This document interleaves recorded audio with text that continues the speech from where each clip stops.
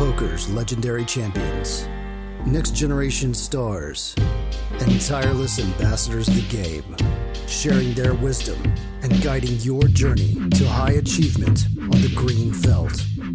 This is Chasing Poker Greatness with your host, Brad Wilson.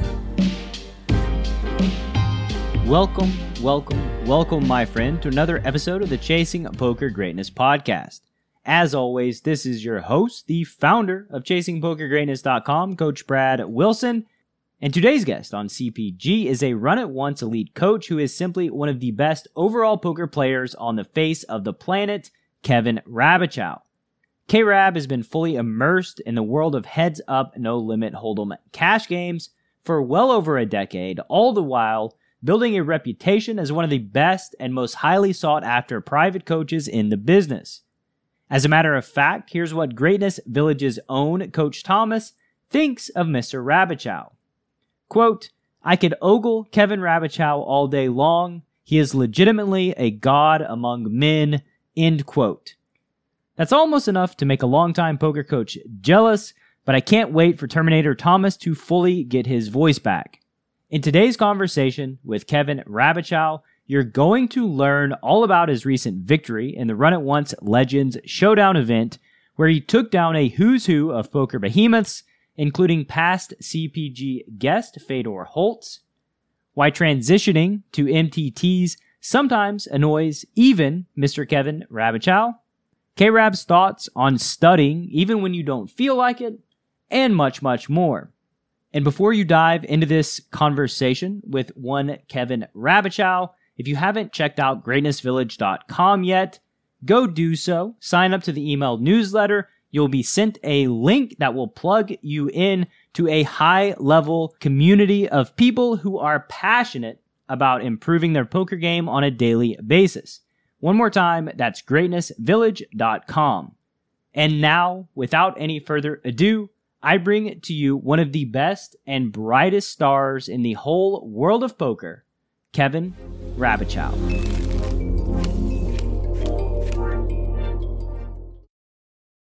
What is up, Mr. Rabichau? Welcome back to Chasing Poker Greatness, sir. How you been? Thanks, Brad. I'm good. Yeah, how are you doing? I'm doing very, very well. Excited to have you back. The last time we spoke, if my memory serves me correctly, you were about to embark on a heads-up challenge at Run-It-Once. So why don't you tell the listener how that went? Yeah, I guess it's been a little while. That went very well. I won.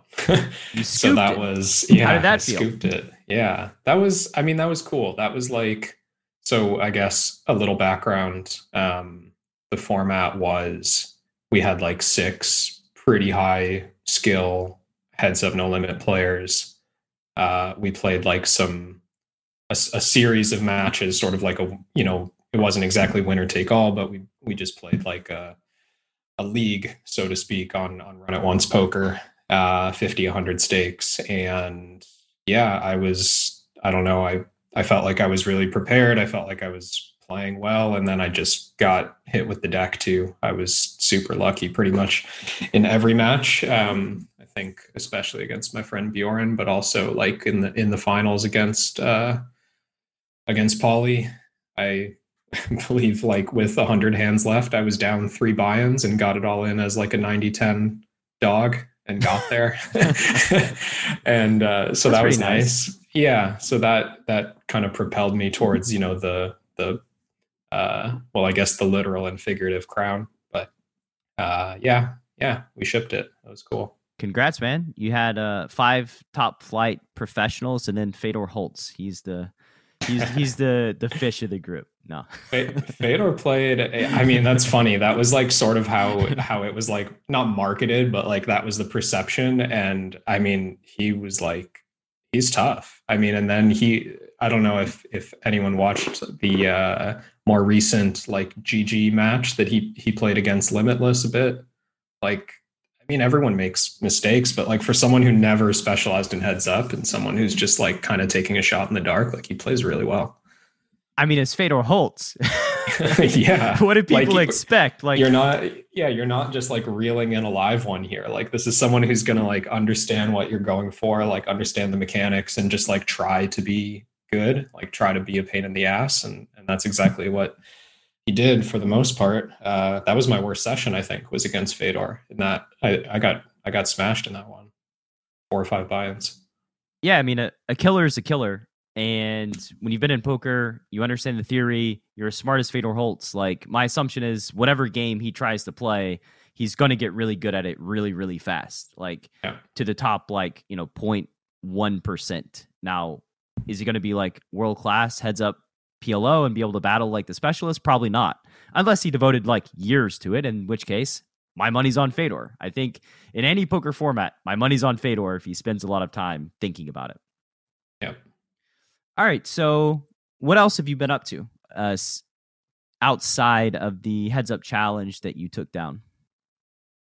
Yeah. So I guess probably 2 main things that have taken up most of my focus since then. Like for my own play, I've been focusing on tournaments online. So that probably would have led, like the end of that heads up challenge would have led pretty much straight into like WCOOP time of year. And then like over the winter there's just been a lot of online tournaments, throughout I've heard pandemic times, right? I mean, that's kind of been the norm. So yeah, for my own play, I devoted a lot of energy to that, to getting good at that, to trying to play like full schedules and sort of really be like, I say this as if I'm not a full-time poker player, which is like kind of true. But like really trying to dive in and be like a full-time tournament professional, which is hard, and it's presented its own challenges, but that's been a good chunk of my time. And then the other side is coaching. I just have some. What's so hard about it? What's so hard about the full-time MTT Pro? Well, I mean, there's a lot of things that are hard. So I guess for me, the hardest thing in terms of preparation is like the complexity of the game means that I pretty much cannot be as accurate as I'm used to being in cash format. Like in heads up cash, for example, when I'm studying like serious details, right? Like there's a lot of variables that are constant in the cash game environment, which means that I can construct my ranges in a really accurate way. I can focus on good bet sizes at every single node with really high accuracy. And I can get into like the detailed heuristics of like how things work in a line that doesn't come up all that often. And in tournaments, like when I try, like my natural like state for studying is like trying to grasp at those details, but I'm just like getting pre-flop ranges wrong, and I'm like missing like range C bets at 20 big blinds deep. And it's just like, there's just so many. Well, I don't know if it's frustrating. It's just like, it's different. Like the way that I used to learn the game doesn't work in tournament format. And I need to spend way more time on like macro view, thinking about, okay, like I need to learn all the most common spots to a fairly proficient level before I can like engage the curiosity that I have about like the details of little spots, because there's just no edges there, right? So I'm sort of like coaching myself to be better at learning this new game, because I know this, like as a coach, I understand how people get bogged down in details, but like that used to work for me in the other game format, and it just doesn't work in tournaments, at least not yet. Like maybe 5 years from now, that's what I'll be studying, but it's not today. Well, were you studying the like precise fine details when you first started playing poker? Probably not. No. Yeah, I mean, so why is this any different, right? Like it's like big concepts, and you've been doing one thing for like it's been a long time. Yeah, so like for anyone who's not familiar with me, like I started learning Heads Up No Limit in 2010, and I basically continued to play it almost full time until like 2018. So for many, many years, I was building layers of strategy on the same format. So it was so it became natural to get into those details. But you're right, like it's no different from how I learned the game probably a decade ago, but I mean, that's a decade ago. It's been a while. Yeah, it feels different. It feels like, how am I not doing these things that ought to be automatic? And I also get the frustration aspect of like not being able to dive into your curiosity and like the finer details of things where you can, find some edges that other people are missing. And that's exciting to me. Like that part of poker is like the part of poker that drives me. And then like like you said, the macro stuff of like, I don't have my pre-flop ranges memorized. Like that's just, it's just like a thing that you've got to do, but we don't really want to do it. We don't look forward to memorizing pre-flop ranges. Yeah, like in April, I played a full scoop schedule, and I had like notes to myself that every morning I'm supposed to go on to like the pre-flop range viewer, and I'm supposed to drill like I made note maybe the previous day or like at the end of the previous week, like, hey, these spots were giving me trouble. Like I wasn't sure about my ranges in these spots. So I gave myself notes for the following week to like open that up pre-session. But then I'm also trying to like get a good night's sleep, and I'm trying to, do yoga, and I'm trying to eat clean or maybe like fast through the day. And it was all these like little things that I didn't like. My curious brain was like, oh, I don't want to do this. And I kind of just had to like, I mean, I think I developed like some, or maybe like one or two good habits. And ideally I would have like 6 or 7 of them. So yeah, I'll apply my discipline gradually, I guess. And maybe 3 or 4 scoops from now, I'll have all that stuff in a row. You just got to get one of your friends who's also getting into tournaments and just have an accountability, show up at this time. We're going to quiz each other back and forth. And then like yoga doesn't matter. You have to show up for your friend. That's like a huge driver, that social accountability. Yeah. I'm the same way though. Like if something's like, I'm like, I should do this, but there's so many other things that are much more fun, or that I feel like are also like they're all important. Equally important, right? Yeah, that's what makes it hard, is they're all important, right? But I think, like I suggested before, like if I was coaching myself, which I guess I kind of am, I would tell myself like, hey, your baseline is to like lean into these tasks and ignore those other ones, and those other ones are actually higher priority. Like these are the types of mistakes you're making sort of at the table, like too often. Not that like these aren't. I'm making it sound like I'm just like pre-flop, just giving it away. Yeah, I just have I have some inaccuracies that I wouldn't have if I was playing tournaments for the last 5 years, right? So I'm trying to like fast track those parts where I just get like the very the common important spots. Just they become automatic, and they're almost automatic, but they're not quite there. Yeah, I mean it's like, oftentimes I think the thing that we procrastinate doing over and over and over again is like the thing that most needs to be done. Yeah. And we know that like in our heart, but for some reason we still just keep procrastinating. And it happens to me all the time. Like I have things that I'm like, I need to do this. I need to like really dive deep into like paid marketing. And I find myself not doing that, just over and over, and it's like, okay, like something's got to give eventually. Yeah. And then whenever I do something that I've procrastinated forever, it's like it feels so good. It's like a weight off your shoulders, that's been subconsciously dragging you down. Yeah, I feel that. So here's a question that I've come up with. Imagine there's a greatest hits collection for the best stories that you've accumulated in your career, traveling around or sitting at home playing cards. Tell me a story that's on that greatest hits album. Doesn't have to be like a poker hand. It could be travel story, degenning it up, whatever. Yeah. You ask about a travel story. Like my mind goes to probably like one of the more ambitious poker related trips, or maybe just the most fun. I'm not sure, but I guess this would have been like in the middle of my Heads Up Cash career. I think it was the summer of 2014. Yeah, like late 2014.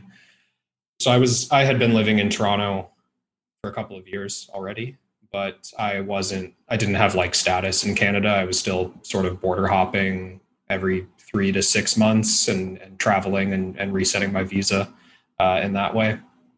So I had a friend, Tom, another heads up player, and we made plans to relocate like outside of Canada for an extended period of time. We wanted to go to Asia, or we wanted to go to New Zealand, Australia.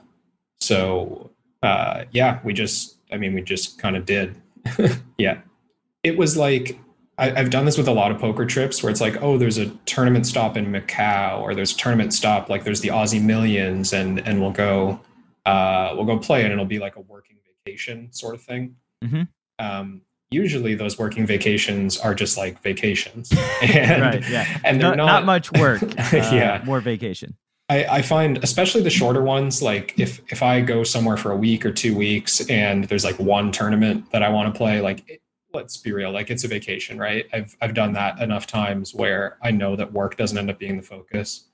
I think the cool thing about this trip was the time frame was like 6 months. So because the time frame was like 6 months, we did work. I mean, we like established, we had like a home office in Auckland for 3 months. We had like a home office in Sydney for 3 months. But I don't remember so the work part, I guess, made it viable financially to like just be on the road for 6 or 7 months.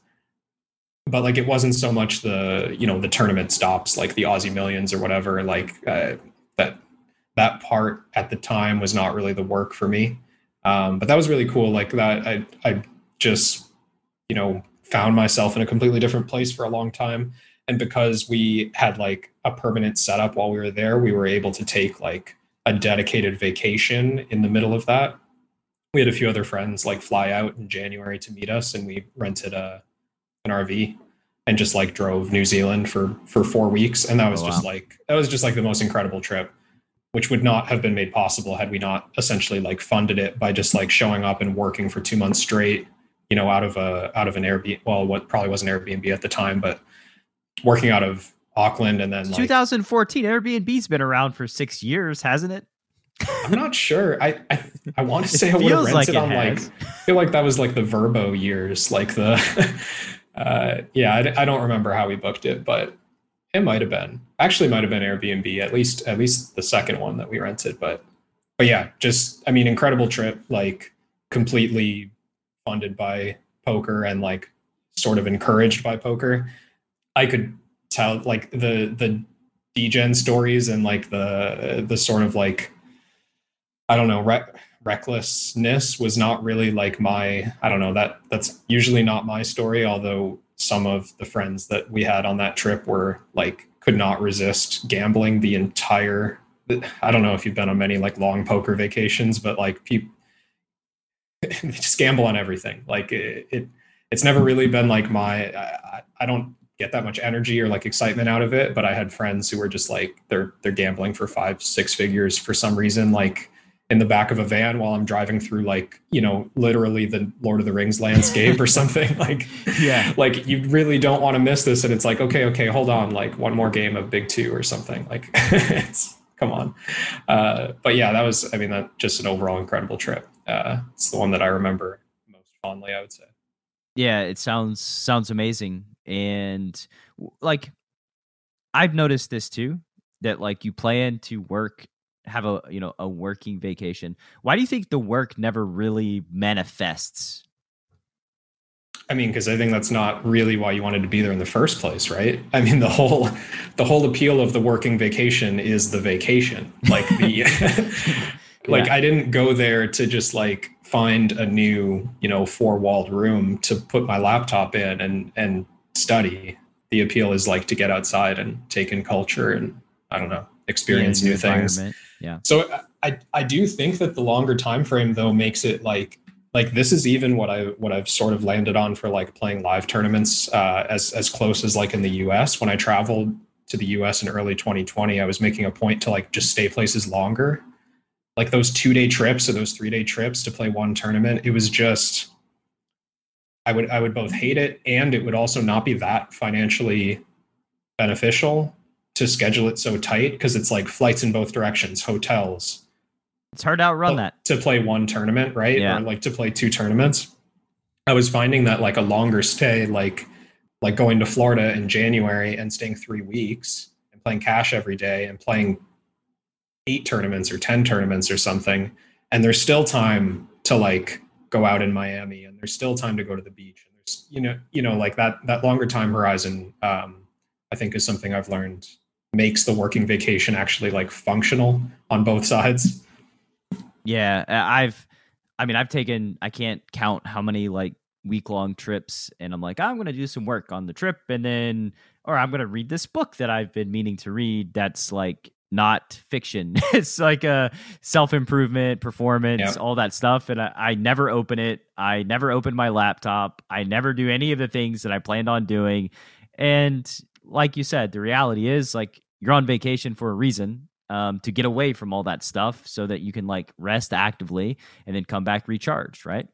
Yeah. Cool. So when you were coming up in your poker career, when you first decided to make the jump, who's the biggest influence into you becoming a poker professional? I mean, it's hard to nail down one person, to be honest. I can think of like a couple major influences. I would say, like, I mean, when I was quite a bit younger, like when I was still in high school or like early in college, I think it was just like my close friends or my roommates, like my friend Dan in high school, or like my roommate Henry in college. Like these guys, I guess because they were also kind of in it and doing it, they just kind of gave me that like reinforcement and confidence that said like, oh, this is viable, right? Like this isn't just me alone, like trying some fringe game that probably isn't going to work out. Like there's other humans that are doing the exact same thing, and we're all seemingly intelligent. So like there's got to be something here. So I think that was like early reinforcement that made me confident about that. And that continued to build like as my network started to build. I mean, I guess the other thing is just like my parents not like slamming the door and saying like, hell no, you can't do that. Like that surprisingly, they were like surprisingly on board, I guess is what I'll say. For like in the middle of university, I just like took a quarter off and went to Vegas, and they were just like, okay. And then like at the end of university, I didn't apply for jobs, and I was just like, hey, I'm going to move to Toronto and play poker. And they're just like, okay. Like at no point was there just like a hard, like, are you thinking about this properly? There was just like that implicit trust. And I want to give that a lot of credit, because I didn't have like that one, I didn't have like a key coach or like a mentor that like brought me through the ranks or anything. I had sort of like more of a wider network. And I think I've talked before about how important they were to me, just accelerating growth and being around people in a learning environment. That was huge. But not like one specific person, right? I mean, I can name 15 or 20 people who were all really key for that. I mean, parents are wiser than we give them credit for, especially when we're like 20 years old, right? Like I think that they kind of see what's going on, and they're like, okay, this is an opportunity for Kevin to take a quarter off and go have an experience and then come back. Yeah. And like, he may not get that opportunity in the future. And like, he's young. So young people are allowed to take more risks in the world because, quite frankly, they have less to lose. Not everyone sees it that way, though. Like, not every, I had a lot of friends who just like committed down a path like super early. I mean, I was at competitive school, so like a lot of doctor friends, right? And like when if they're, I mean, a lot of them are doctors now, but if they're doctors now, that means like 15 years ago, they decided like firm, like, yeah, I'm just going to be a doctor. That's my life. Which is pretty, like, to me, it's like pretty scary to not really have that option to pivot. It's insane to me. It feels like terrifying. Yeah. Because like, what if you make it and you're like, hate it? Yeah. And you're like, oh, you're just stuck. You're stuck in the golden cage probably forever. Yeah. I do think that there's like, I think this is sort of just like the internet gig era, right? Like even doctors are finding ways to like kind of move out of the traditional path and like kind of do their own thing. I'm sure like, there's lawyers and whatever other like long-term career path doing the same thing. But it is way easier in our industry, obviously, because we never really committed firmly to like something in particular. Yeah. We gave ourselves maximum flexibility there. Right. Loose commitments all around. Yeah. I can't tell you how many people that I know, friends, acquaintances that became teachers that went to school to become a teacher that hated it and quit before one semester was finished. Really? Yeah. I mean, I think that the sort of assembly line and teaching people to pass standardized tests type situation is like not real learning. It's not engaging curiosity or creativity. And like when you realize, oh, I'm not really doing very much, they could just put automated videos in front of all the kids and be like, okay, here's what you do. Why do we even need teachers if they're just going to be like little robots? Yeah. Did any of them end up like moving into like online learning or some other kind of like learning project? Not to my knowledge. They kind of were just over the whole teaching experience, and they were like, yeah, we can't, it's not about like personal relationships. It's not about like genuinely helping these kids. It's not about coaching up their strengths. And they were just like, I don't like it. It's not what I signed up for. It's not what I'm passionate about. And so they just quit. Which is pretty reasonable to me, to be honest. All right. So what would you say is your poker superpower? Superpower. I mean, something I've always found come easy or easy-ish to me is you hear a lot about someone saying that they like got inside of their opponent's head. I do feel, because I've sort of been like entrenched in learning and kind of collaborating with other people on the learning process, I think I have a very strong insight into how people do think, like how they think about their strategy. And that whole, I mean, it does sound cheesy to say that you're like inside of your opponent's head, but I often find myself sort of like simulating my opponent's like strategic thought. And as a result, like, I mean, that is literally what I'm describing, I guess, is like being inside of their head. That's come fairly natural to me. So I think I would describe that more as a superpower than like something else that's more of a learned skill. That's something I use a lot, actually. I think that it is kind of a learned skill, in that, like, you mentioned before how you layer strategies on top of each other and you've nailed down the precision. Well, like when you encounter somebody, basically what you're doing is you're constructing their strategies, and you're constructing their strategies mentally, and then you're trying to find the holes and find the places where you can find an edge, right? And like you find somebody that's like on a layer that's 3 above you that you've experienced and you understand because you've studied it, then it's like, okay, like I can map out what this player's thinking or what they're doing, how they're constructing their strategies, and then really finding the edges. And I've said it before, but a lot of the edge in poker is like knowing your opponent's strategies better than they know them themselves. Especially like as it relates to lower level players, like they don't really know what they're doing, but a higher level player knows what they're doing, how they're constructing their strategies, where the holes are, and then they target those strategies very specifically. So like, that makes a ton of sense to me. Like being in somebody's head, it's more like you know how they're playing the game, and because you know how they're playing the game, you know all the perfect counters. I mean, I think it's also like it's a bit of empathy too, because I can see a player at like whatever stage they're at, like whatever level they're at. And I can think back and think like, oh yeah, I used to play like this and it caused these problems, right? Like, oh, I used to have this like upfront aggressive strategy that wasn't protecting my check range. And here's how it went wrong. And here's all the things that I fixed. And now I know the counter.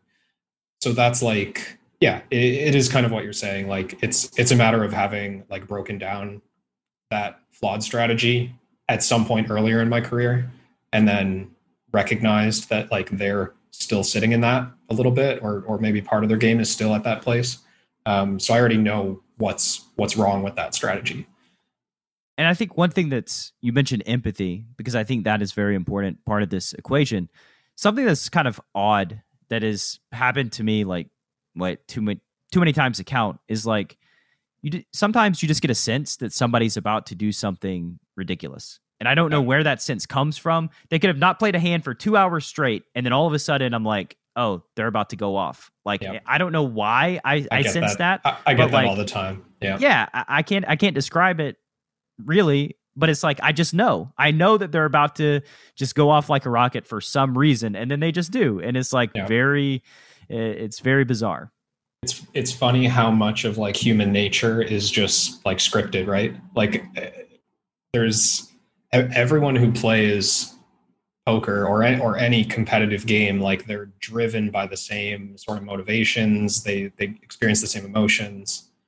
Yeah. And I think just when you've been in it for so long and you've seen kind of that happen, like you've seen someone go off the rails and you know like what it looks like and you know why it happens and what triggers it, like it's intuition now, right? Like you're just kind of reminded, because I experience this all the time. I mean, more accurately in a heads up environment for sure, but that's just because I have more repetitions there, I guess. Yeah. But you can just tell, you can just feel like someone's emotional state, like if they're fed up, if they've been unlucky in a certain way to the point where it's going to cause them to do something. Maybe the signs were there in the way they played other hands. Like they showed small little, trigger cracks. Warnings sort of. Yeah. The cracks are forming, like little mistakes lead to bigger ones.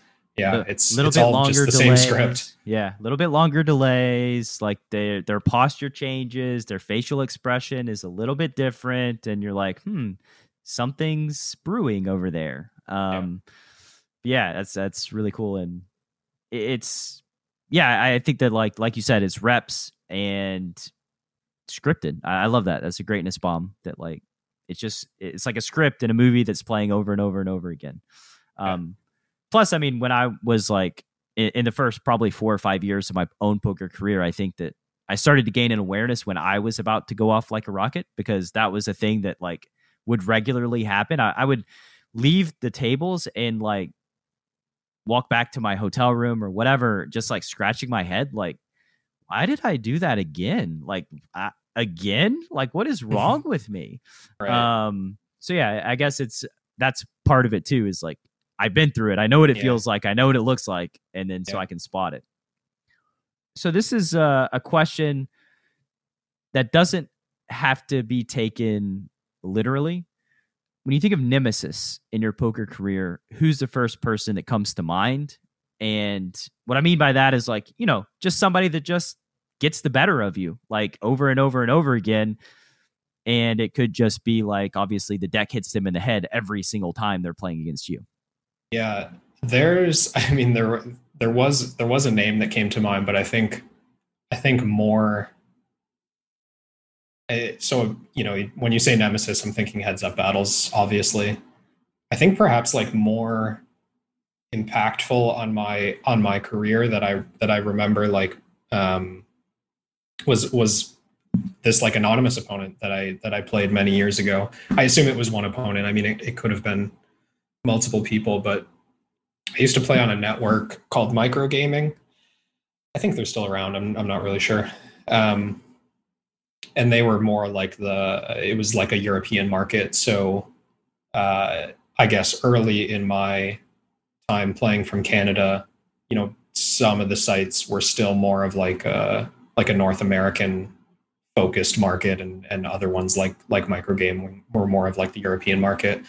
So I was playing against, I want to say it was like 2-4 and 3-6 Euro stakes.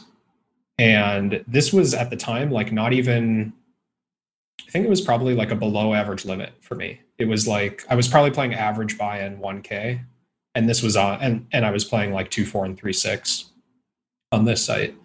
And I got ran over by this like same anonymous player over a stretch of like 10 or 15 or 20,000 hands for like 20K. Or 25K or something like that. So like a lot of buy-ins, like 30 or 40 buy-ins.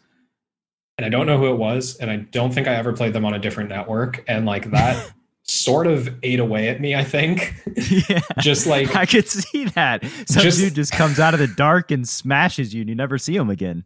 Well, and it's just like the psychological impact of this too, right? Like I think at that point, I mean, the reason I bring this up is because I think it touches on like sort of the mental game difficulty I've had a lot, which is sort of like entitlement, because this player in my mind was like definitively worse than me. because they played on like a softer site. They played lower stakes, and I didn't know who they were. Like I didn't have like a name to attach to them to justify. It's not like I like dug through and I found out like, oh, they're, you know, they're staked by Doug Polk or something. Like, oh, of course. Like, it's Cole South messing around. Yeah. There was no connection that like eased that tension that told me like, oh, it's okay. They're better than you. So in my mind, it was like this battle of they are bad and I should be winning and I'm getting crushed. And that was hard for me. So that sticks in my mind a lot. And I guess like the takeaway there, I mean, fast forward a few years, I think they were just playing a style that I wasn't good against.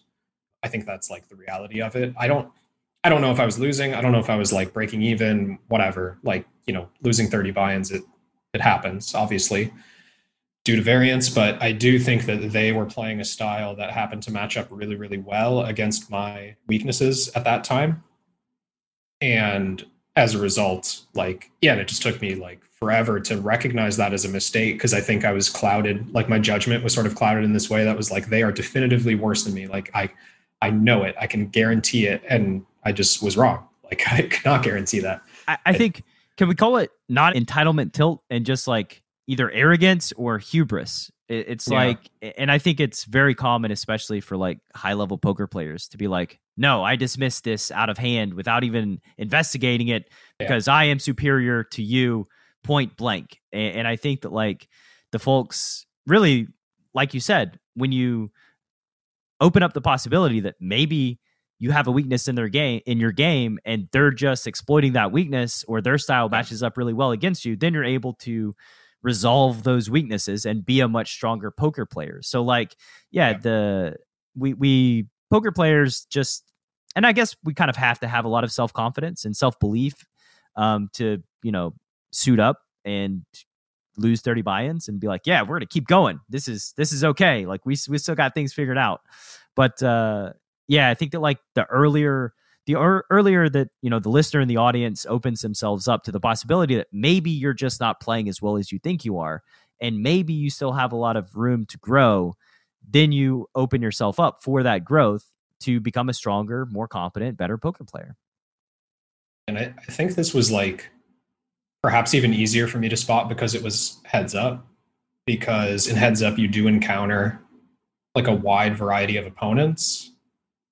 And there's no other way to make money other than to like dissect their strategy and beat it, right? Like there's no, if you play in like an 8-handed game in Vegas and one player is unusual to you and like one player at the table, you know, matches up well against you and gets the best of you, it might just not even matter. Like you might just be doing fine against the other 6 and you just never notice it and it never like tips you off, right?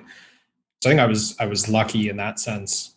Like my requirement to adapt was like there was more pressure on that, and it was like kind of faster moving. I mean, this was, you know, it probably took me 2 or 3 years even to realize my mistakes, but I could easily see that just going like a lifetime without being noticed if it was in a different game environment. Yeah, you say that, it's very funny because one struggle that I have, so I've made a bunch of courses that specifically target fish using mass data analysis and looking at the holes in their game to massively exploit them. And what's funny is like the people that I have that are the hardest to sell to are the high level players that would benefit the most from the material, because in their minds, oh, they're weak players, I already beat them, right? But they don't follow that question up with, could I beat them for more? Am I maximizing value here against these very specific players? And so like it just strikes me as like hilarious that I've made these courses that are like, for somebody that's playing, you know, 1K and L are nothing. And people are like, nah, I don't even want to look at it. I don't care. I don't want to check it out. I'm like, okay. One specific dude in the group, I badgered him. Like, I badgered him because we're close. And I'm like, dude, what are you doing? Like, just here, it's $400. Just buy it. Check it out. See what happens. Like, you play 2K and L. What's the worst that fucking happens? Like, you understand pot odds, right? Like, this is a pot odds situation here. He bought it. I checked in on him like 3 hours later. He's like, oh, it's already paid for itself. Like 4 days later, he's like, oh, this is the most valuable, highest ROI thing that I've bought since PioSolver. And I'm like, man, I told you. But like it took everything in me. Like, and he's close to me. So like I felt comfortable badgering him. But most people are like, yeah, no, I do well. I don't care. I don't want to look at it. And it just I'm dumbfounded by that. But I think ultimately it just boils down to like arrogance and hubris of like, yeah, I'm really good at playing against these guys. You know, there was like he told me that there's a run at once video where somebody used sizings that I know are inefficient. And they're like, fish is inflexible with their continuing range. Like 6 times in a row, the fish just folds the river. It's like, how many times do they need to fold in a row to realize that maybe they're not inflexible with their river calling range? Anyway, that's just like a thing that I've been dealing with personally that I think is like, it's just really a hilarious problem to have. But it stems very back common. to, it is like I run across like a lot of my students will not view a amateur opponent or a fish opponent as like a thinking strategic like as an opportunity to build a strategy that exploits them. They just think like, oh yeah, like they're bad, so the money just arrives in my account. Right. And like it's just not true. They're the easiest ones. Like, of course you win, right? It's not about winning because of course you win. It's about winning the max. And that's what people miss. But yeah, it's like, of course they're thinking human beings and like they all act shockingly similar. And they're not in like a fish chat room somewhere developing their strategies together. Right. So like, this is just like really instinctual human beings, how they perform when they're in an environment that they're not used to. Right.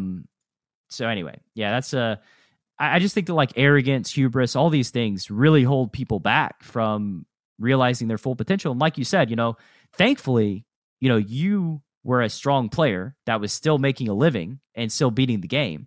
But like, if you weren't, and you weren't able to look in the mirror, your poker career's done. We're not having this conversation right now. It's true. The decision to enter a hand is fundamental to poker strategy. Too tight, and they know what you have. Too loose, and you're easy to run over. Pre-flop Bootcamp from Chasing Poker Greatness is a comprehensive guide to locking down your pre-flop game and creating true range advantage. 8 days of guided training, over 60 optimal ranges, and access to a dedicated community of players that will push your pre-flop game from a place of weakness to your greatest strength. Go to chasingpokergreatness.com/bootcamp. Available now. Before boot camp, I had been playing for maybe 15 years, somewhat seriously, always trying to get better, jumping from learning program to different learning programs and training site to training site. Kind of feeling a little bit lost, not really knowing how to go about getting better. And pre-flop boot camp just felt like a great starting point, a way for me to move from being a losing player to possibly a winning player. It felt like the right first step.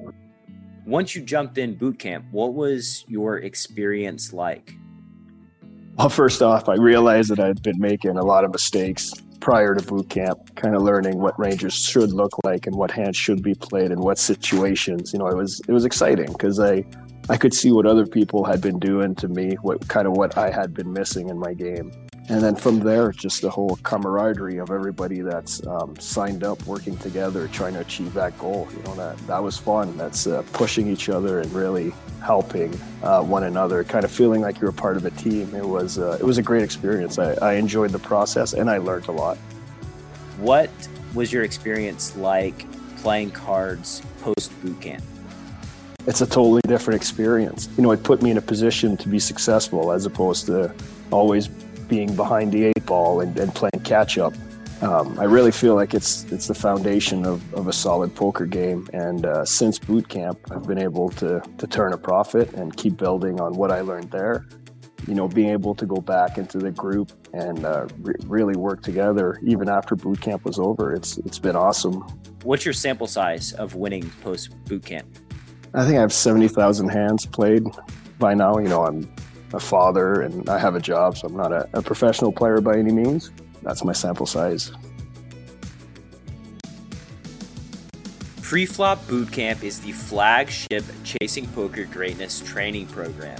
If you'd like to dramatically upgrade your preflop game, a new bootcamp launches on the last Saturday of every single month, and your link to join is chasingpokergreatness.com/bootcamp.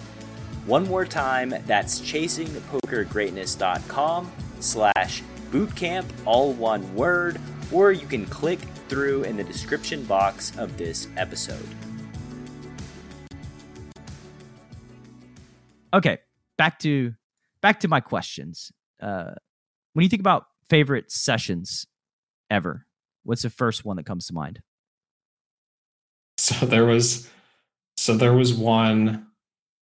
I mean, this is gonna sound shitty because this is like the type of online session that was like, it's like folklore at this point because it never happens anymore. But there was a session. It was actually on that trip that I was describing earlier, when I was living out in New Zealand.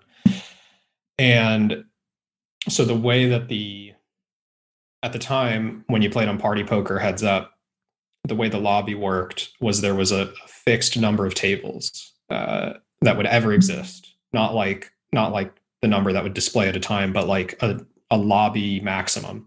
So if you said 18, Party Poker? Party Poker, yeah. Oh yeah. I remember that from 2005. There were two yeah. 30-60 tables every day. I would wake up at 4 a.m, or maybe go to sleep at 4 a.m. I guess this is 2005. Put my name on the list. There's like 60 people on the list. And just hope to not oversleep it. Like hope to like wake up and be like 5th on the list. I mean, it's hilarious how they just had like static. Oh, we got 2 tables. Okay. Best of luck, guys. It's like if you had to like phone in to the Vegas like poker room like before you boarded your flight to go to Vegas. Like, right. Like because if you were already there, you were too late to get a seat. Yeah, I mean, it shows sort of like how preposterous it was because like you've got 60 people on the list. So like you can spread so many games and make so much more money. And for some reason you just don't. Okay. I mean, I don't know if this was a literal like server space limitation. I don't know. Regardless of why they had it in place, there would never be more than 18 heads up tables. And one person could open 16 for themselves. Yeah. So like on the New Zealand time zone, like me and my friend Tom, who I was there with, like we were just the only 2 regs. Like we just like there were no other player. Well, I mean, other players would fight obviously for tables, but the idea was like the lobby was ours, because nobody else could sit unless they wanted to play us. So at one point in that trip, and I think it was around New Year's. I remember in those years, like the Christmas holiday to New Year's was just incredible action. And it was always my biggest winning month was December. So that particular New Year's, like this guy started sitting, one of us, it wasn't always the same, but this guy started joining who his entire strategy was to fold 0% before the river.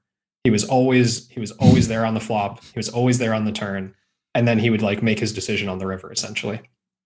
And we realized this like pretty early on that he was just completely inflexible to sizing. So like there would be sessions where we would just like, I would take on a strategy of like limp, go to the flop. If I make top pair, bet 20x the pot. Like if I make any pair, really just bet 20x the pot. So like stacks are flying in these sessions. So every time this guy sits, stacks are flying. It was like the most fun because of like the strategy he was choosing. It was just like the most like just emotionally enjoyable sessions to play. Like, and I guess it was 5-10, which was like kind of average stake for me at the time. So it wasn't like stressful or anything, but like money would just fly during these sessions. And there was one session that he was stuck a lot, and it just got to the point where he just wanted to flip. And like, as a heads up player, like that was honestly it was good for business, I guess is what I'll say. So we just like got to the point where like we were just all in like every second hand for hours and hours. He, at one point we played like a 20K pot at 510. Because you're not like resetting stacks. So no, it's just one table. Like we're just all the money's on the table. He just keeps me like he lose 1,000 snap reload, lose 1,000 snap reload. So it's just like the most action filled session. Did you win the 20K flip? I did. Yes. I won a lot from this player. No shit. more than you should in a 5-10 game. Yeah. But the funniest part that I remember is that when this wasn't just on one day, by the way, this was like over the course of a week. He would like come back like day after day. We were like clearing our schedule. Like I forget his screen name, but it was just like, oh yeah, like this, these are the hours that this guy sits, like you have to play. He started chatting with me because I guess he was like, I don't know, like we're repeat customers here. Like we're now like sort of table mates. He was chatting with me and he starts saying like, hey, I think the software is rigged. 90, I've been tracking my all-ins. Like I've lost 16 out of 17 or something like this, like 92%. It's getting ridiculous. And then he later in the session, like, I guess I was giving good action. He says, thanks for the game. By the way, this other player, and I forget the screen name, but he's like, this other player I think is cheating. I think he's staked by the house. You should avoid him. And it was my roommate, Tom. The only two players, like, it's obviously going to be one. He was like giving me tips. He was like, hey man, like be careful out here. Like this, you don't want to lose your money to this guy. So that's your greatest hit story right there. That was it. That is freaking awesome. Did he I know this is like a dumb question, but I can't imagine him ever beating you in a session. I think he had a winning session. I think he had one. I mean, the way I described that one where he's just all in every second hand, it wasn't always like that, right? It was a bit like he's an action player, and it took time for me to recognize like what kind of things would be like the best, right? Like the best possible strategy. By the end, I mean, he was losing massively, but I'm sure there were a couple sessions early on where he left with 4 or 5K. He wasn't always leaving with nothing. Yeah. I mean, to tie back into what we were talking about earlier, you need a time to map out what the hell this guy is doing. And then once you mapped it out, you're like, oh, okay. I see now. Let's just limp in 20x when it takes a while to get to the point where you're testing 20x flop C bets. Like it's not exactly in my like, top 3 tips for like ways to exploit. Like it doesn't immediately come to mind. There was a lot of trial and error there. Yeah, exactly. It doesn't just like, oh, I'm just going to do this and it's going to win. No, you tried a bunch of different things and eventually landed on the 20x. So on the flip side of that, do you have any memories of a least favorite poker session? I've always been someone, I mean, I'm sure I can think of something, but just generally, like I've always been sort of like a quit your session early type of player. And I mean, maybe this is fortunate, or maybe this was just like a good mental game decision that I made early on, but like I have almost never like gone off for like 10, 15, 20 buy-ins. Like I really can't remember a single time. Well, it doesn't have to be like losing. It could just be like a god awful trip that you took to some place. Yeah, that's true. I mean, actually, yeah, something comes to mind. It was pretty recent, actually. I mean, the way that you said that reminded me of the Niagara Poker Room. And the last time that I played in Casino Niagara would have been like February 2020. We had probably like the biggest cash game that I've ever played there. And I just lost like basically every major pot that I got involved in, I lost. I remember looking back at my records recently because it was tax season in April. And and I just had like, I probably played like 10 cash sessions or something. And it was like 9 sessions where I lost a buy-in or greater, and like 1 session where I broke even or something like that. It was atrocious. That was not a good trip. And that was hard for a number of reasons, I guess. But I think the main reason is that like those games are very rare. Like there's a WPT at Fallsview every what time of year do they run that? I guess it would be every February. What was the game? What was the stakes you were playing? We were playing 100, 200 Canadian dollar, no limit. A lot of it was 50, 100 with a straddle. Some of it was 1-2, just straight 1-2. But probably the game we were starting most mornings, I guess, was 25-50, which then eventually we got a big enough crowd that there would be two tables and maybe one of them would put on the 100. But by the end of the week, like we had to move back to the Casino Niagara poker room, because when the WPT comes, we play in like the Falls View convention area downstairs. It's massive. There's like a ton of tables. But when the WPT is over, that rental finishes, then they move the cash games to the other casino, which is just like this dark room hidden behind all the slot machines next to like a sports bar or whatever. So there's like way fewer tables, but I guess at that point, like we were only in town for 1 or 2 more days, so they wanted to kick up the stakes. So we had 2 tables of 100, 200 for like 2 days straight, or maybe it was just one long day. Can't really remember. But yeah, I got whacked. It was not fun. I just remember it being like a very defeating session because, they were well above average games, and you just know that there's like an end date to it.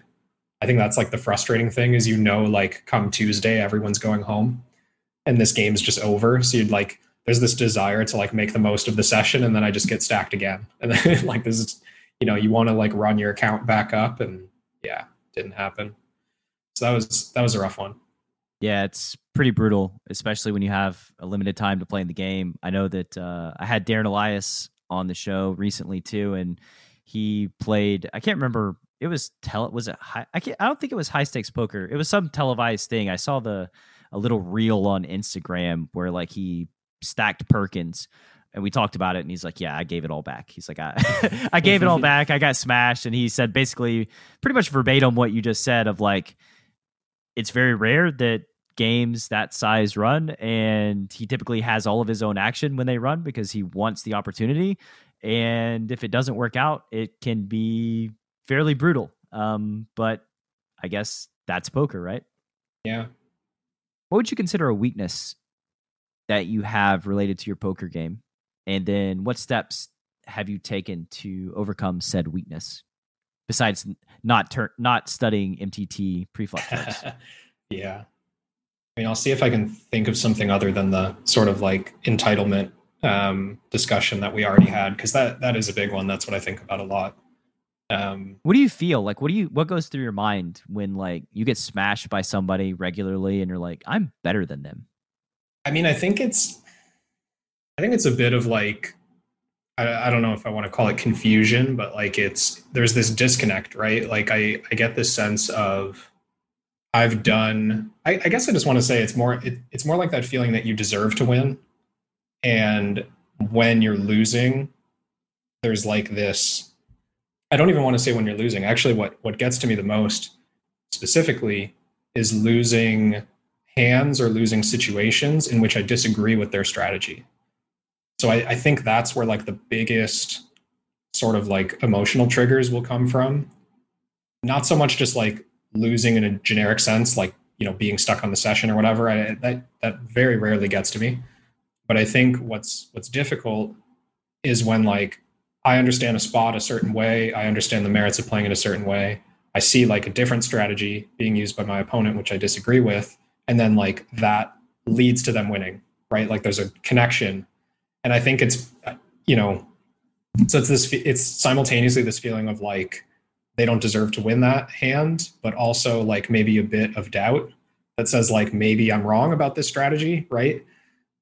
So that's like a pretty nasty combination. I think like the combination of like, I've lost to what I previously thought was like an inferior strategy, but now also I'm not sure if I'm good. Like now I'm also starting to like question if I believe what I was saying in the first place, which is that like I'm the better player or like I have the better strategy. That's sort of I would say that's like the progression of thought that leads to sort of like, I don't know that it really leads. I mean, that's just kind of where it stops, I guess. I don't know that it leads to anything in particular, but that's where the source of frustration is for sure. Yeah, when you were talking about that, one very visceral memory came to my mind. this was years back, but I was playing on one of those silly Asian apps, and it was just a fish pond. I mean, it was a table full of like 70/4s, and I played every day. I was like grinding hard, and they were beating the shit out of me every single day. And like, I kept telling myself, I don't know what's happening, but this is not right. Like, eventually you're going to win. And then like 3 weeks of losing, I would have like existential crisis. Like, I'm like taking a shower at night. Like, what the fuck is wrong with me? Like, did I get lucky in poker for like over a decade? Did I forget like everything I knew? Like, have I been wrong about all the theory and the strategy? And then it was like a full week of like existential melting down. And then one day, because like, again, this is arrogance, this is the hubris I was warning everybody about before, I decided, well, fuck it. I'm going to look at my database and see what's happening. Pull up my database. In 5 minutes, I realized, oh, they're super using. Like, it was like, oh, I'm getting scammed. This makes so much more sense to me now. It was almost like a relief that I was getting scammed. Like, oh, thank God. I was gonna say, you're describing a game that I staked someone for, I think, and like he was getting cheated. So I hope I hope you found out that you were too. Yeah. Yeah. If it was on an app called High Poker, then they were getting cheated. Yeah, that's the one. Yep, there you go. So I ran the aliases, and I was like, oh, these guys are winning at like 100 BBs per 100, and they only play 900 hands. And then I grouped them all together, and I was like, oh, they're 1 digit away from each other. I see what's going on. But yeah, it was like just super meltdown of like, what the fuck is happening? Like, I don't understand this. But yeah, just when it's legitimate, it's even more concerning because like, you know, when you actually doubt, you know, that like, but the thing about poker is like, it's such a big game and variance is so huge. And like, even if your strategy is superior, right? Like, how superior is it?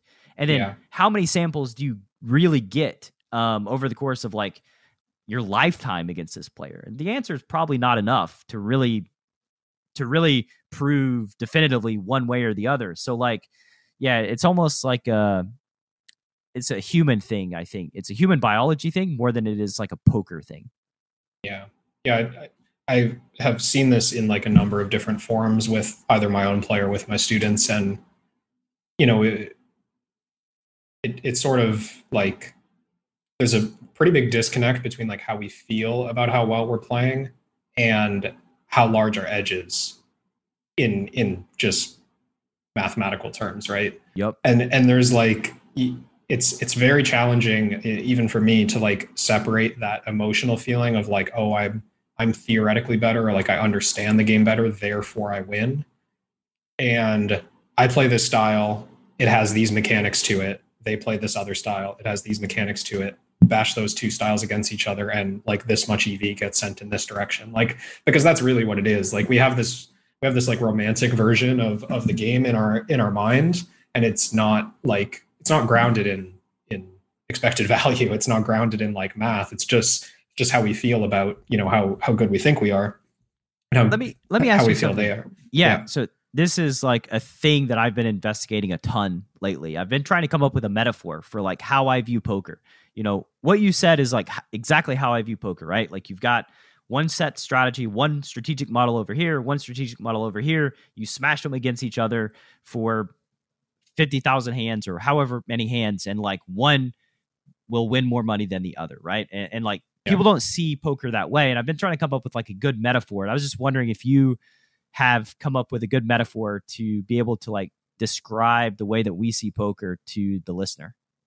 Well, I mean, yeah, hopefully something comes. I mean, the way that I'm describing like the reality of poker is just the way that like a solver works, right?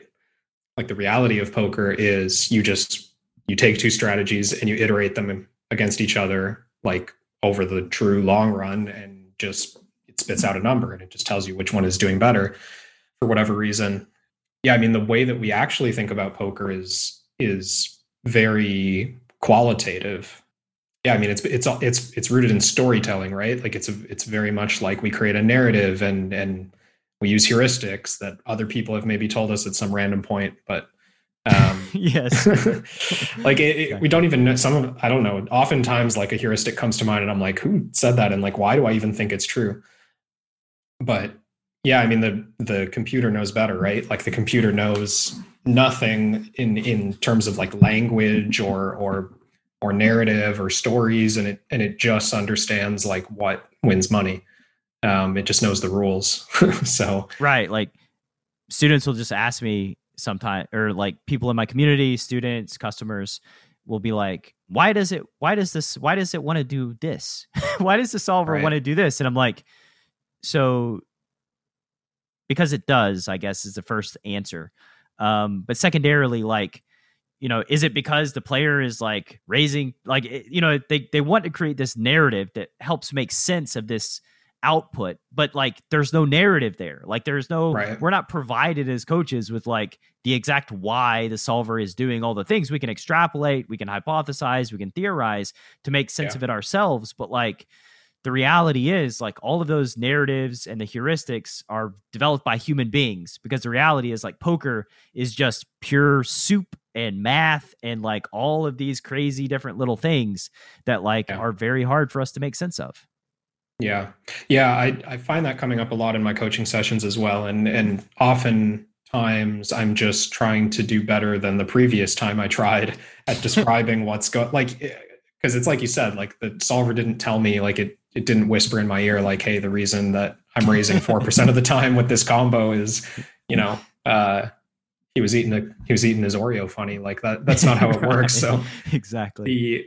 I mean, it's difficult to separate the human element and the mathematics of the game.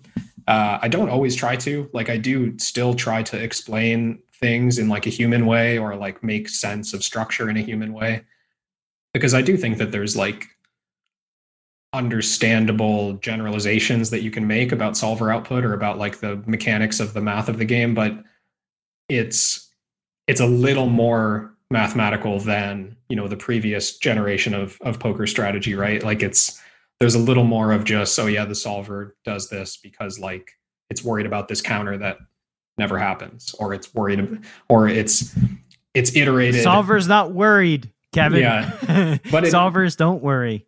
So you caught me there doing the human thing, but it kind of works, right? Like something that comes to mind is I was studying tournament final table, and if you look at tournament final table preflop solutions, the output doesn't open limp, or it very, very rarely chooses to open limp. But there are players at the highest stakes online right now who are open limping at final tables. So the question comes up like, okay, are they just bad? Firstly, no. No, the answer is no. Yeah. So why did they think that limping is good when the solver disagrees? So I think there's like two possibilities there. I think they either don't agree with like the fact that the solver output it means it's the best play.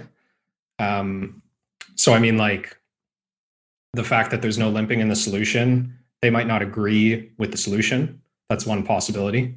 Doubtful.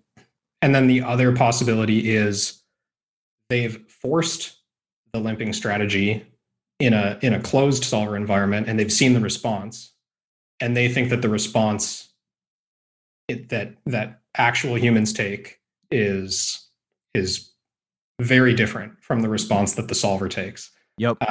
Bingo. And I think that's almost certainly what happened, right? So it's an exploitative tactic, right? But the funny thing is, like, a lot of this stuff gets iterated out in the solution because it went through the process of trying limping, and then the counter was really good. So then it dismissed it. Yeah, but nobody knows the counter because nobody limps. But that's not in the, right. So like, that's not in the output. Like the output doesn't tell you like, hey, by the way, like 2 million iterations ago, I was limping, but it didn't work out. And here's what happened. Like the solver's not speaking to you. Mm-hmm. But yeah, like a bunch of players who are kind of that mindset of exploitative tactic, strategy building, they just go and like, they try stuff. Like they are the solver. Like they're doing what the solver did, and like not dismissing the idea that it might still be best in the current game environment. So yeah, this is just like, it's just what came to mind with like the sort of like human elements that are lost when you just look at the like final solution. But they're still, I think, really important. Like they're still extremely relevant to high level strategy. Oh, like 1,000%. And yeah, to dive a little deeper into this and sort of explain it to the listener even more is like, I did something that I was just purely exploring curiosity because I was curious as to what happened if I like never raised pre-flop. Okay, so that was the premise of my thing. I'm never raising, I'm never 3-betting, I'm never 4-betting. And in my silly little brain, I thought, it's kind of weird because like I always have like over pairs advantage. Like my range is just so weird pre-flop that like I wonder how people are going to respond. And what I noticed was, especially limping from like under the gun, I would have regs like 6xing it from the cutoff with like king 10 off. And I'm like, I don't think that's good. Like if I were to open from under the gun, they would fold for 2.5 BBs, king 10 off. And yet now I limp with the same exact range. Nothing's changed other than I'm not raising any of it. It's the same range. Now they're willing to put 6 big blinds in from the cutoff with the same hand they would have folded.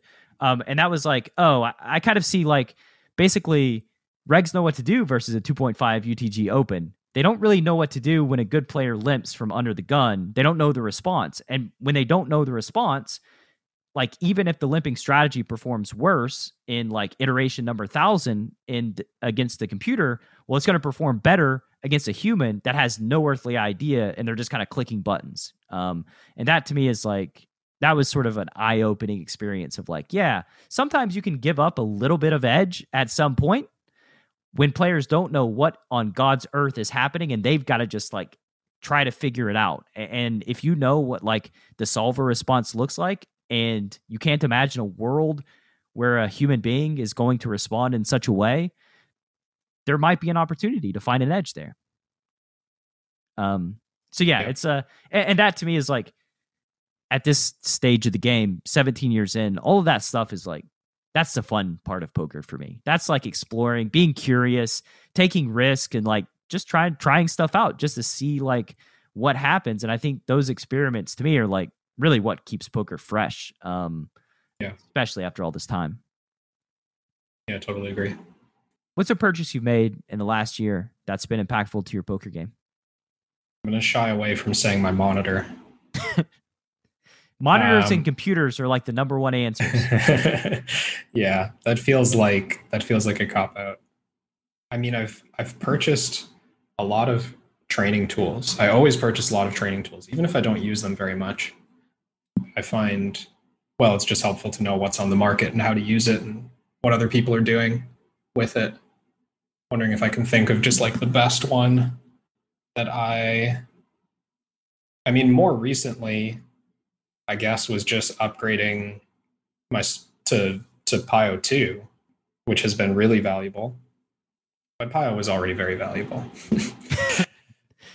I think like, I mean, I'll just generalize a bit, right? Like my kind of like investment in new tools or like new training material, I think just like continues to pay off, because what it lets me do is for like the coaching side, it lets me first of all like relate with all the players who are coming up through like different learning paths and like understand sort of the process they're going through and maybe the pitfalls that they might run into, or maybe like the strengths of that particular method. So something that comes to mind is like all the different trainer tools that are on the market, like Lucid GTO, and there's, Pio 2 has a built-in trainer, and like Vision for PLO on Run It Once, like all these sort of interactive solvers. And like, I don't want to say that my personal game has like skyrocketed because of using trainers, but like my understanding of how to improve at the game has skyrocketed because of trainers. And then there's like the value of, just like there's, really powerful aggregated work that Pio 2 can handle. It's a lot better at, or at least I find the interface is a lot better for like scripting and for large. You're gonna have to explain these words, Kevin. So the aggregated work that I do on PioSolver is like, essentially I'm running a lot of different flop scenarios, a lot of different like sims, individual sims, but I'm taking like the same parameters and just doing it for the whole group. So I'm trying to get like sort of generalized information that maybe tells me, okay, what continuation bet size should I be using from under the gun against the big blind on all the different flops? What continuation bet size should I be using from the button against the big blind on all the different flops? And how is that, how do those relate? Like, how are those different from each other? What's the same? And then I'll look at like, using six max as an example or cash games as an example, looking at all the different positional formations, all the different, single raise pot, 3-bet pot, 4-bet pot, basically like trying to use a solver to teach me the entire game from scratch is sort of how I frame it for the people who I work with aggregated data on. Is like, if I was learning six max for the first time today, I would just like study some pre-flop charts, plug it into a bunch of aggregated data reports for all flops, all turns, and just have a solver tell me like, hey, here's how you play flops and turns, like in a very broad sense. So I use that just a ton. I mean, pretty much nonstop this whole year. I've been updating reports, tweaking variables, changing my scripts, kind of like updating that, and then just extracting the data so that I get, more and more broad information on all the games that I'm trying to be really good at about, heads up cash for six max cash for tournament. That's just, it's a lot of work for myself, but I guess I couldn't be doing that without just like how good the tools are. Cool. PioSolver being kind of the main one. Yeah. PioSolver. Everybody loves Pio, but nobody knows how to say it, whether it's Pio or Pio. I just switch like every third time that I say it, just to make sure I'm being inclusive. Yeah. Like you can't be wrong if you switch it every third time. I haven't taken a hard stance. Yeah. All right. So a couple more questions, man. We'll wrap up and then we'll have you back on in the relatively near future. Hopefully not a pandemic in between this episode and the next episode. Be great. Yeah. Have you ever strongly believed something about poker over the course of your career only to change your mind later on? And if so, what led to that change of belief? Deciding if I should give you the strategic answer or like the big picture answer. Just give me both. I'm greedy. Yeah. I mean, something that comes to mind that's like maybe a bigger conversation is I used to very strongly believe that poker was a meritocracy. So like that poker, like the industry itself was like this sort of fundamentally great, like stripped down version of capitalism where like you just, you put in the work and you just rise your way from like zero to whatever it is that you deserve. Mm-hmm. And like the good players get the money and the bad players lose the money, and that's the way it should be. And like, that's just, I just think that's not true. Now, I'm not sure exactly what changed my mind on that. Like, it's probably a gradual thing, just like more understanding of like social structures and more understanding of like, I don't know, a very basic example is just like the private game environment compared to the public game environment. But then like, taking in social considerations, like having a starting bankroll and being able to drop everything to pursue poker, and just having a lot of like startup privilege that lets you kind of move your way up the ranks, and then also being able to continue to take risk over and over and over again so you can stay up the ranks. Like better understanding of that has developed like just as I got older, I suppose. One could make the argument though that like being able to take the time to invest into poker is like part of the meritocracy, right? Because like that's what I mean. Yeah, it's like, it's a huge privilege to just be, like I mentioned at the beginning of the pod, right? Like I go to university that like, my parents supported and funded, and spend most of my time there just like learning how to be good at poker, essentially. So like I had like 4 years set aside to just like train, like no risk, no downside, basically. Who gets that, right? Like very, very select group of people get that starting point, and that it's lucky. The rest is almost just like, yeah, I mean, you know, you have to be smart and work hard or whatever, but like you don't even get in the door if you don't have kind of all that freedom.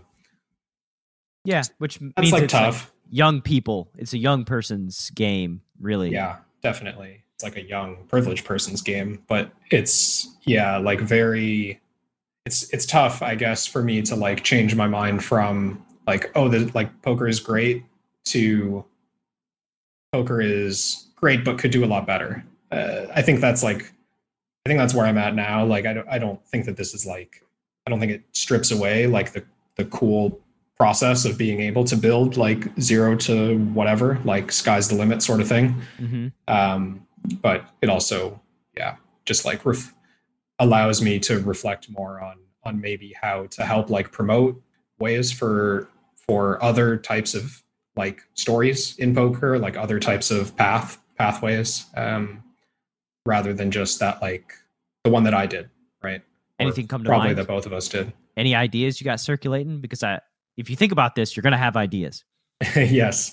Well, not really my own. I mean, I pay attention to like, you know, there's actually spoke with a couple people earlier in the year about like different diversity projects that already exist in poker that I think are pretty great. There's like a women's led organization. I think it's Poker Power or Power Poker. Power. Yeah. Power. Yeah, Poker you're familiar. Power. Yeah, they do like, you know, they use poker as like a platform for teaching like life skills essentially. So like the end goal isn't just like bankroll growth, right? Like, which I think is a really smart way to take poker and like extend it to people who don't necessarily have like the freedom or the path to just be a monetary pursuit. So I think that's like a really clever way to reach out, first of all, to women who are just like not a big part of the industry, but then also to think about success in a different way, like to think about success in poker in a different way, which I think is like a key variable there in terms of making it more accessible to like a broader demographic. Yeah, it's something that like you would have to experience to sort of understand the downstream benefits of poker, like in career, business, and life. But I mean, there are certainly like so many life lessons, so many business lessons, so many things that you can learn from this game. It really is a great teacher. And I guess it doesn't necessarily have to be like the end all be all. You know, you don't have to like go pro. You can just use it to learn lessons and grow and, you know, develop as a human being. You know, you mentioned like the privilege of being young and spending all the time learning poker. It made me think of, I believe it's Malcolm Gladwell's Outliers, where he talked about hockey in Canada. And it was a story that he's like, basically, he recognized there was a common denominator as to the hockey players that would end up going pro or competing at a very high level. And the common denominator ended up being, like, hilariously enough, what month you were born in. Because at 6 years old, the difference between like somebody that just turned 6 and somebody that's about to turn 7 is massive. It's a big difference. They're bigger, they're faster, they're stronger that 1 year. And like the bigger, stronger, faster kid, well, they get in the higher level groups, which means they get better coaching, which means they get better access, which means they rise to the top. And then the people who were born earlier kind of fall through the cracks. Like they have to be exceptional to rise up if you're younger than the other kids. And like that, to me, it just kind of like struck a chord when you were talking about poker and the path and all of that, of like, yeah, it could just be as arbitrary as like what month you're born in, or like what's going on in your life that allows you to pursue this thing with no restrictions. And yeah, there's a lot of that come into play as it relates to, you know, being a professional poker player. Like if I would have had responsibilities as a 20-year-old person, no chance. I would not have been able to pursue poker in the way that I did. Or if I had any passion about anything else in the world, then I probably wouldn't have been able to pursue poker. But like I didn't, and I was trying to find my way, and I was just like, maybe not like you, because I think if my parents would have told me not to do it, I think I would have just said, go fuck yourselves. Like, I'm doing it anyway. Doesn't matter like what anybody tells me. But that's just kind of my rebellious nature bubbling up to the surface. But yeah, I mean, at least at 19, I was an idiot, stupid, arrogant, all the dumb young person things. But I did know fundamentally that like I can save up some money and lose it all, and it's not that big of a deal. Like I can just start over and rebuild.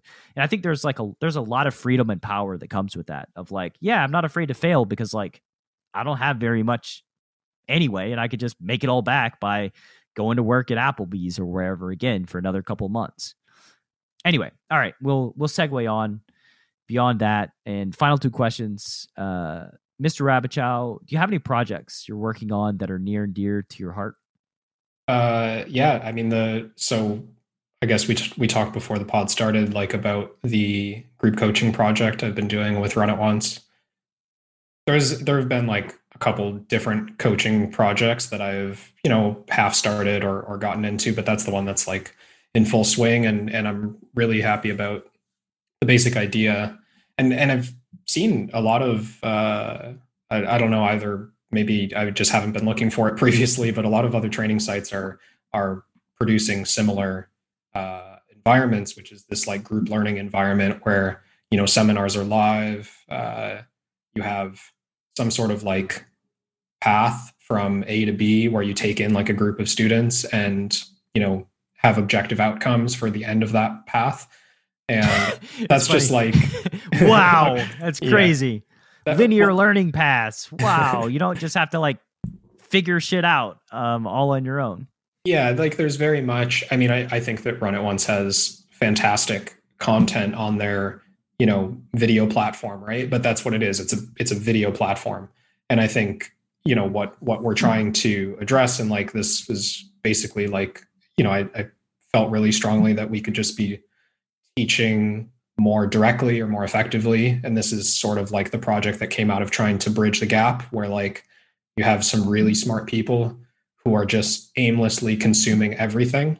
Yep. And they don't necessarily know how to like internalize it and apply it to themselves wherever they're at today, and like take them to the version of themselves that they need to or they aspire to.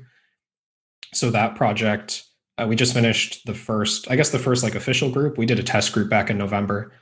So having done it twice, it's it's growing rapidly. We had really strong interest just out of the gate, which I was excited about. But at the moment, I'm the only coach who's doing it. I am hoping, if this continues to be like, a mainstay project on Run It Once, I'm hoping like other coaches will lead other groups with different focuses, different games. Ideally, to me, this is just like almost its own like training environment that directly sort of progresses people towards progress or towards success, rather than sort of indirectly giving them the tools to have success, which would be like the videos. Right. Like I think of like the videos as it's like you've got 5,000 books to learn poker in a library, and every day you walk in and you read like 3 pages in one book, and then you put it back on the shelf, and then you just take another book out the next day and read 3 more pages. And like that isn't going to get the job done, that sort of scattershot, shotgun approach. That's really the way that I've approached it too. And like it's difficult to dial yourself back, because like you want to give more, but like you also don't want to like bury people either with information so that they get confused and lost and all the stuff. And so like everything that I've made as well is like targeted at one thing, and we're going to get really good at this one thing, and then we're going to move on to the next thing, which is like really the only rational way that I think poker can be taught, is like teach this one thing, move on to the next thing, move on to the next thing.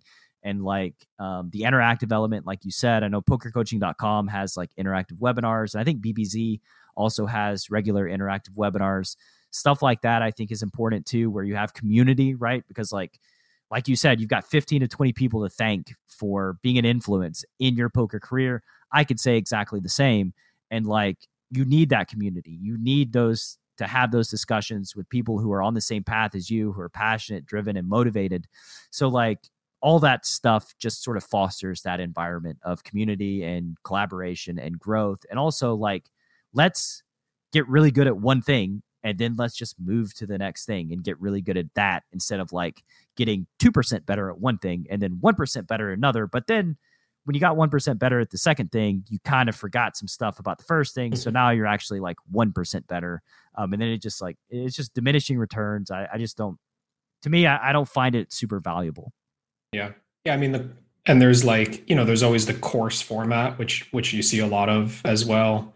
I mean, Run It Once has a number of courses, and pretty much every training site, I think, has some number of those. But again, they lose that sort of like direct point of contact where someone is evaluating the viewer or the student, so to speak. I mean, I'm basically just saying like, this is one-on-one coaching, except a little more accessible and a little more affordable. And, the group environment sort of like automates a lot of the learning that would otherwise just be like dependent a bit on the coach. And I'm sure you see this as well. Like when you do a lot of one-on-ones, you want to like make your students self-sufficient so that they can like continue on with the learning process. You don't want them to like feel obligated to come to you, the mentor, for like all the answers every single time. Right. Mm-hmm. So it's also trying to establish that so that they don't like rely so much on me as a coach.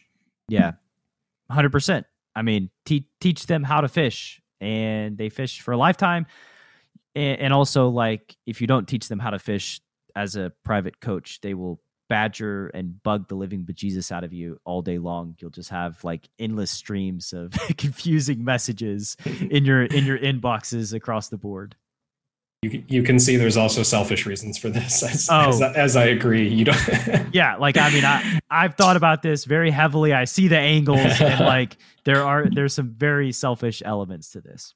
Yeah, but it's good, man. That sounds like the right path. And where could they check that out at? RunItOnce.com. Is there like a link? I'll give you a direct link. I forget the URL, but there's now like a coaching section of the Run It Once homepage, so you can navigate to like group coaching, and there's some banners under my videos right now as well on Run It Once that link directly to that. Just Kevin Rabichow group coaching. But yeah, the Run It Once homepage has all that information. Awesome, man. I'll put that in the show notes, and the listener can click right through if you're interested in group coaching with Mr. Rabichow. And final question, where can the Chasing Poker Greatness listener find you on the World Wide Web? So I have a website where I have all my coaching information. That's just www.kevinrabichow.com. That wasn't taken? That was not taken. I know, it's amazing. Wow. We've actually, the Rabichow name is unique to my family, which is great. It's kind of a made up last name. So if you come across any Rabichows, they are related to me. Yes. www.bradwilson was unfortunately like the third domain taken on the entire internet. Yeah, you're competing with 20,000 other Brad Wilsons. I just want to be the most famous Brad Wilson in the world. That's all I want. And like, there's like Olympian Brad Wilsons. Like, there's just these insane high performing Brad Wilsons that I'm just like, I can never overcome them. I can't even be the best one of me in the world. But yeah, anyways, I digress. Have you tried buying the URL, like the domain name? No, I haven't. I haven't stooped to that. I'm afraid that they'll just be like, go fuck yourself, inferior Brad Wilson, and that'll be the end of it. So yeah, that's I have all my coaching information there. I'm also on Twitter at @krabichow, and still making videos with Run It Once. Awesome, man. It's been a pleasure having you back on the show. Thank you for your time and your energy once again. We'll have you back, and take care, brother. Thanks, Brad. Looking forward to it. Take care. Thanks for listening to Chasing Poker Greatness. You can subscribe on Apple Podcasts or on your favorite podcast app. Go to chasingpokergreatness.com to get the newsletter, join the Greatness Village community, book a coaching session, or dive into the latest data-driven poker courses. Follow the show on Twitter @CPG Podcast.